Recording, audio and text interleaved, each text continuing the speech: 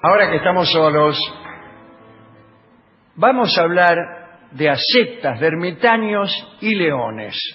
Aquí hemos hablado muchas veces de los ascetas, que eran muy abundantes en los primeros siglos del cristianismo. Bueno, eran tipos que se retiraban del mundo y pasaban toda clase de penurias, torturas, para congraciarse con Dios y lograr su salvación. Por ahí iba un tipo al desierto, se ponía arriba de una especie de columna y se quedaba ahí parado 27 años. Otros vivían en un pozo. Bueno, hoy hablaremos de los ascetas y su relación con las fieras, porque algunos creyeron haber conseguido recobrar la inocencia perdida instalándose en el tiempo anterior a la culpa. Ese estado implicaba para ellos que en el desierto se reproducía la vida de Adán en el paraíso. El premio consistía entonces en la aparición de lo que los ermitaños, los anacoretas, llamaban el alimento providencial, por un lado, y la confraternidad con los animales por el otro. Eran privilegios de la antigua condición humana que habían sido perdidos con la caída del hombre. Cuando Adán es expulsado del paraíso, los hombres perdieron la facultad de dominar a las fieras y también el beneficio del alimento providencial, que era un marroco que caía del cielo y los tipos conseguían sin esfuerzo. Había entonces en aquel desierto, en la Tebaida, algunos ascetas privilegiados que encontraban, después de flagelarse, después de cumplir promesas como no dormir por un año, etcétera, encontraban como premio en su mesa todos los días un pan blanquísimo que se renovaba milagrosamente sin trabajo. Ese marroco era el alimento providencial, pero el milagro más frecuente era el operado con los animales, que se volvían milagrosamente obedientes. Entonces abundaron las historias de ermitaños que vivían en armonía con las fieras, mayormente con los leones. Se trataba de demostrar que antes de que Adán rompiera el pacto con Dios, las fieras estaban al servicio del hombre. La abundancia de tratos milagrosos con leones tiene una razón natural y otra edificante. Natural porque era la fiera que más abundaba en aquel entonces en los desiertos de Siria y Palestina.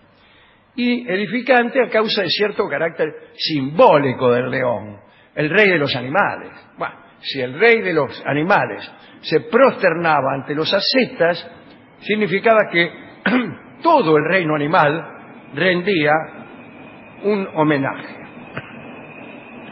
En una oportunidad apareció un león en los alrededores del sitio donde vivía el ermitaño y sabio Julián Estilita. Bueno, otros ascetas de la región entraron en pánico cuando vieron al león y lo consultaron a Julián. El sabio llamó a uno de los ascetas, que estaba aterrorizado, ¿no? Y le dijo: haz lo que yo te digo. Acá a 400 metros hacia el sur encontrarás al león acostado.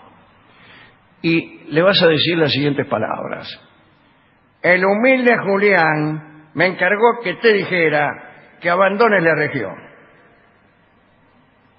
¿Cómo ese tipo? Sí, vos decile: el humilde Julián, que soy yo, me encargó que te dijera que abandones la región. El enviado de Julián, pálido de miedo, llegó hasta el lugar donde estaba el león. Le dio el encargo: el humilde Julián, qué sé yo, y el animal se las tomó. Enseguida se fue. Se certifica que el poder era de Julián. ¿Por qué? Cuando el enviado, un poco agrandado ante el éxito, procedió del mismo modo ante otro león, pero sin ningún encargo de Julián, fue devorado por la bestia. Se encontró con otro león y le dijo: el humilde Julián, y fue lo último que dijo.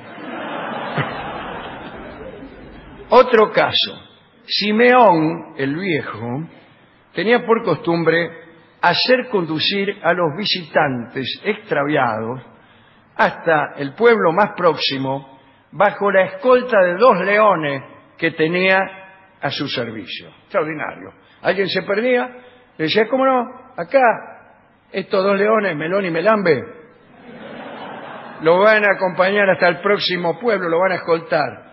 Melón adelante.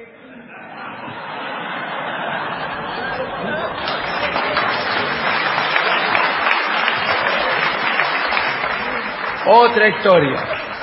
San Jerásimo vivía en una cueva cerca del río Jordán. Tenía a su servicio un león fidelísimo.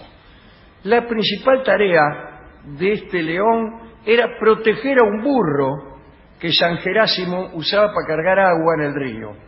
O sea, la principal tarea del león, la única, era cuidar al burro.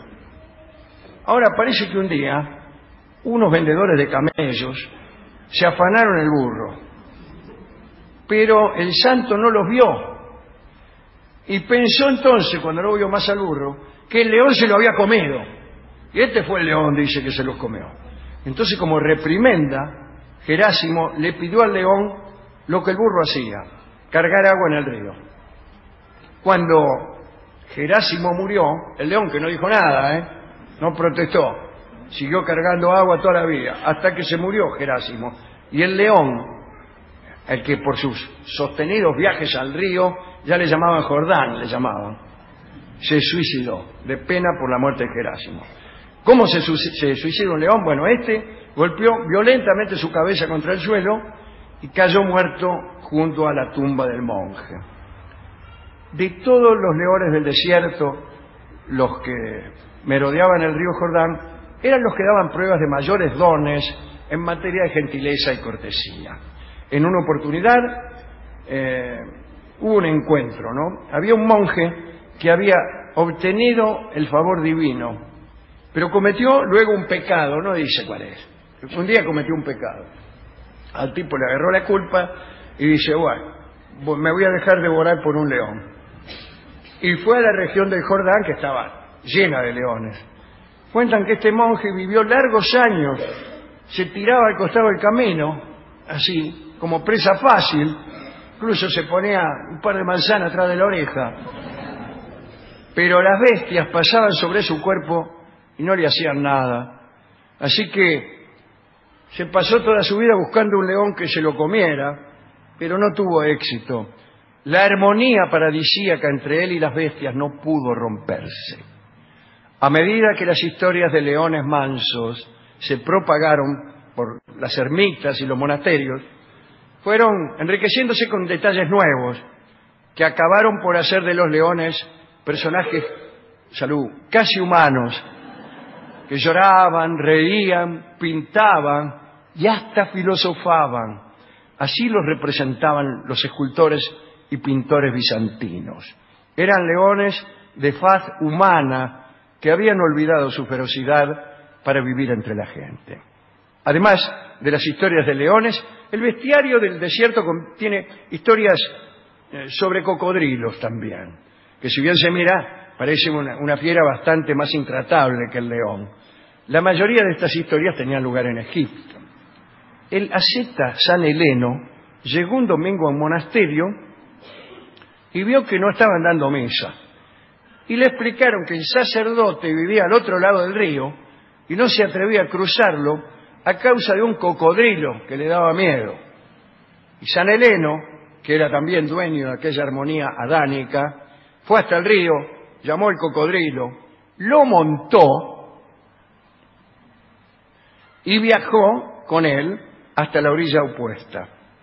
Allí llamó al sacerdote ausente y lo convidó a subir en ancas del cocodrilo para ir hasta el monasterio. Pero el sacerdote huyó. Ni siquiera esa invitación milagrosa lo instó para ir a cumplir su trabajo al monasterio. Hoy en día se han producido 2 modificaciones allí en aquella zona, en el desierto sirio, en la Tebaida. Bueno, la primera es que casi no hay leones. La segunda es que los que hay no registran amistad con ningún asceta. podríamos agregar otra de paso. Tampoco hay ascetas. Y una cuarta incluso, que es que ya no es un desierto.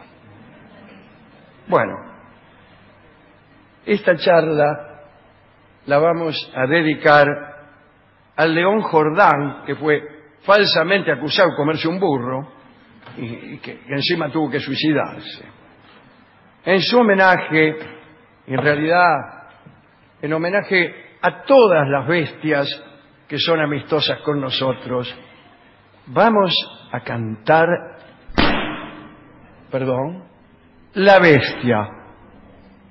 La Bestia Pop. 1, 2, 3 y...